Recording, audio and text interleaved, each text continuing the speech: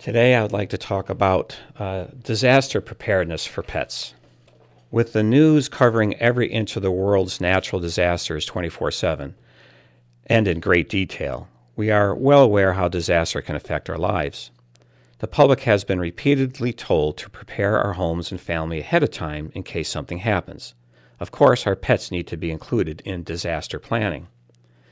Let me review some basic planning ideas to help you get started in being ready to help your pets in case of a flood, earthquake, tornado, hurricane, or fire. If you have to evacuate your home, it is best to take your pets with you. Leaving them in the home, or tied up outside, or let loose is inviting disaster for your pet. Even if you think the evacuation will be for a short time, take your pet anyway. You just don't know. Be forewarned.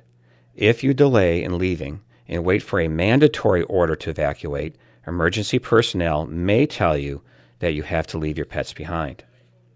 Make sure your pet wears an ID.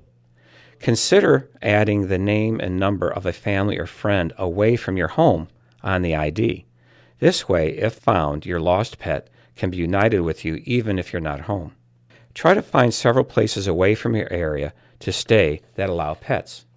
Again, check with friends and relatives. Also check area hotel pet policies. Some hotels may waive no pet policies in the event of a disaster.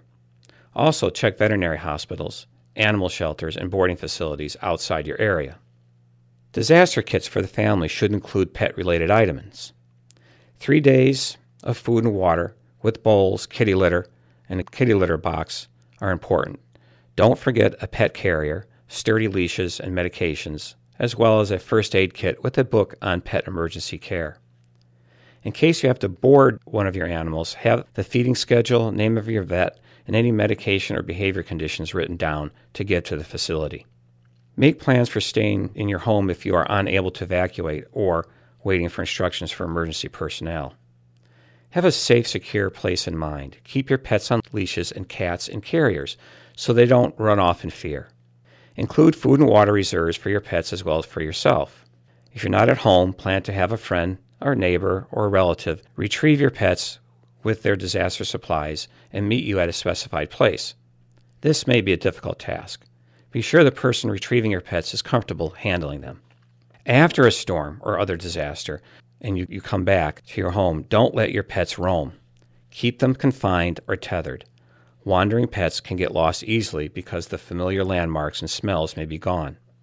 Try to resume a normal routine for your pets to give them a sense of comfort. None of us wants to think about a disaster coming to our communities, and I dare say a lot of us have not prepared ourselves and our pets ahead of time. But maybe this pet sounds will get you to at least think about strategies in case something happens. I know it has helped me by talking about it. One last note, a lot of this information I got came from the Humane Society of the United States. So you can go to www.hsus.org for more information. Thank you for listening. This is Dr. John Hunt for Pet Sounds, giving you concise answers to common pet-related questions at WERU. Until next time, enjoy your pet and don't forget to give them a hug.